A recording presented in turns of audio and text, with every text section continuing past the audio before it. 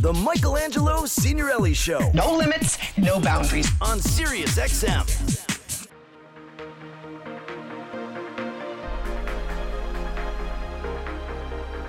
Welcome back. I'm Michelangelo Signorile on Sirius XM LQ 108, 109. Our new number. Sorry about that.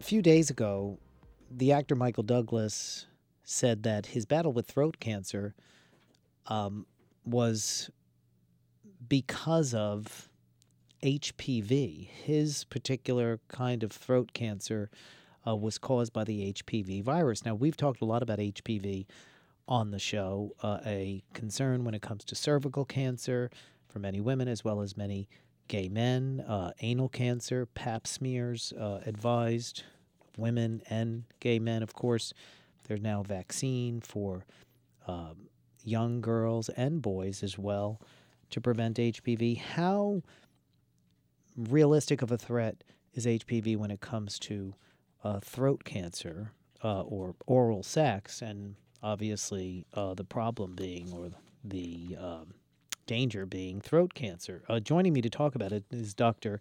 Jeffrey Klausner, who is professor at the UCLA Geffen School of Medicine, UCLA School of Public Health. Welcome to the program. Thank you. Good afternoon. So it's interesting because in the past, people have thought about throat cancer and thought about smoking and, of course, other kinds of carcinogens that people might be taking in. But there's been a drop in cases with regard to smoking, and obviously people have cut down on smoking, but there's been a spike with HPV-related throat cancers. Talk a little bit about the rising cases and the connection.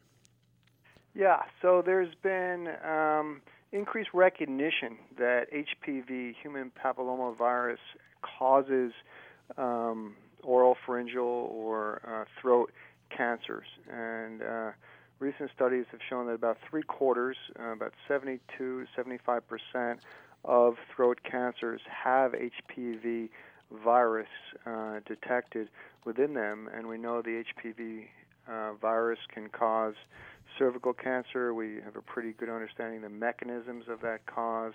Also anal cancer, penile cancer. And so it's no surprise, perhaps, if we find HPV in tumors associated with cancer, that's assumed to be a causal agent. Talk a little bit about the statistics on throat cancer. Men affected more than women? Yeah, so there's about twice as many men have throat cancer than women. There's been an increase in HPV-related throat cancers since the mid-1980s, when a recent report had looked at the trends. It's still fairly uncommon. We're still talking about, thousands of on order of 3,000 to 5,000 cases a year, much less common than breast cancer, colon cancer, other cancers that we hear about. But throat cancer actually now in 2010 eclipsed cervical cancer. So because of cervical cancer prevention programs and routine screening, throat cancer caused by HPV is actually more common than cervical cancer. And everyone's heard of cervical cancer, but few people have actually heard of throat cancer, and even fewer know that HPV causes throat cancer. And so I guess what people are thinking about is the risk of, through oral sex, getting HPV, and then the chances of that developing into cancer. And I guess that's obviously the worry everybody has. Right. So we do know that oral HPV can be acquired from oral sex, both the performance of fellatio, the performance of cunnilingus. It's also associated with French kissing or oral-to-oral contact, also genital to oral contact. HPV, I've called them in the past the genital cold. It's a very common virus. It's easy to spread. Most sexually active people have evidence of HPV antibodies, which means that sometimes in their life they've been exposed and infected. Studies show that at any given time, about 10% of American males will have HPV in their oral secretions. They do kind of studies where they have you spit in a cup after you gargle, and 10% of those specimens in men will have HPV. About 3% of those specimens in women will have HPV. So HPV is there.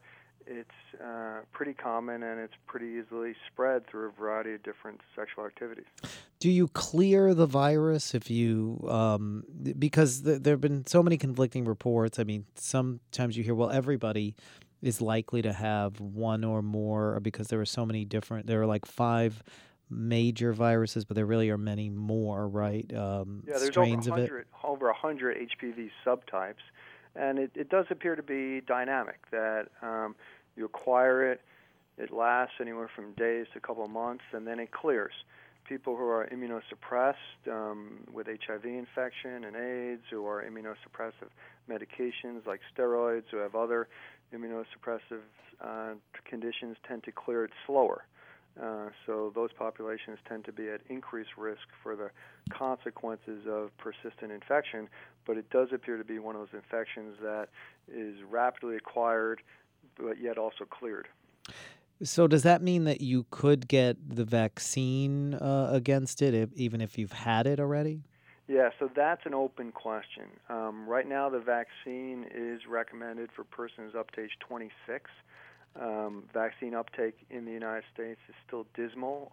Less than 10% of boys and about 40% of girls have been vaccinated. There's nothing real magic about the age of 26, except when they did the cost-effectiveness analysis, they determined that that was kind of the break point where it made sense economically. But on an individual basis, if you haven't been particularly sexually active, there still may be individual benefit. And as you suggest, if it is one of these viruses that you can be exposed and clear it, and exposed again and clear it, would the vaccine have benefit? But no one has studied that in that situation, so we don't know. I'm curious about what numbers we may have, or what kind of a threat it is for gay men. In particular, I mean, certainly with HPV, we see among gay men a risk of anal cancer, and obviously women with cervical cancer. And I'm wondering about gay men in terms of oral sex. And some people have even, one article I read suggested that Michael Douglas, as a straight man performing oral sex on a woman, it seemed highly unlikely that he would have HPV, because what's involved, it wouldn't reach the back of his throat. I'm just curious about your thoughts on all of that. Right. Well, I think that's a pretty uninformed conclusion. There's very good evidence that exclusively heterosexual men can have oral HPV infection. The U.S. CDC does a large population-based study every couple of years called the NHANES study, where they go around across the United States and they enroll people in this survey. And they collect all sorts of specimens and ask a whole bunch of questions. And they actually did an oral HPV survey in 2009 to 2010. And they looked at men who reported that they had same-sex partners, and they looked at men who reported only opposite-sex partners. Of course, there may be some biases in terms of what people might report to government survey people. But this is a very large study, and they found that the positivity rate what was the same, if not a little bit higher, in heterosexual men. So heterosexual men had about 7.5% positivity for HPV, and men who had sex with men had a 7.1% positivity. So I would have thought if there was a important role of same-sex behavior and the performance of fellatio, that we would see dramatically different numbers. Similarly to we see dramatically different numbers for anal HPV. Men who have sex with men have much higher rates of anal HPV than heterosexual men do. So it appears that you can actually acquire oral HPV from performing cunnilingus, and also, as I mentioned, deep kissing, and it is a fairly easily spread STD. The throat cancer that is due to HPV, I was reading, is more easily treatable than throat cancer that is because of smoking? Yeah, so I think that's the good news. I mean, there's actually a couple pieces of good news from this kind of wake up call that Mr. Douglas has afforded all of us. One is that the survival rates seem to be 10 times greater for HPV associated throat cancer than non-HPV associated throat cancer. So there still seems to be some throat cancer caused by what we think of the traditional risk factors of smoking and alcohol use, and those seem to be very hard to treat. Life expectancy after diagnosis is much shorter, but the studies show that people with HPV-associated throat cancers can, live 10, 15 years plus. So it seems much more treatable in that regard. And then the other piece of good news, as we started to talk about, was that much of these HPV-related cancers are caused by HPV 16, which is the type in both vaccines. So, if we really want to address this as a public health issue, we need to make sure that people get vaccinated with the vaccinations that, work to prevent infection. In that same CDC study, in that national study, they looked at the positivity rate of oral HPV in women who reported vaccine versus not reporting the vaccine, and the prevalence or the positivity in the women who got a vaccine was 0. Wow. 0. But most healthcare plans won't cover those vaccines if you're over a certain age, right? As far as I know, most will not, but it's time. It's worth it. Time to do some advocacy, maybe. And, right.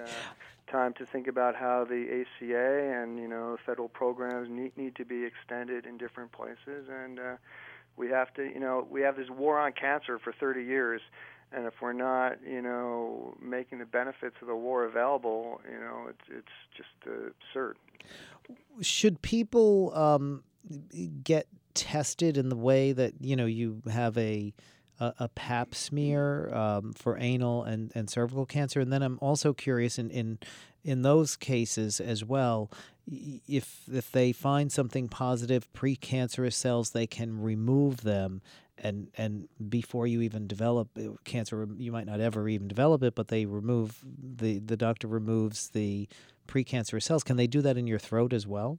Yeah, it doesn't seem that there's any screening program, but it's a great idea. And then if people can, swish and spit, some fluid back into a cup, can they look at the cells in that cup and see if there are any, atypical precancer cells? So maybe that's being studied. I'm not particularly aware of it, but right now there is no screening program.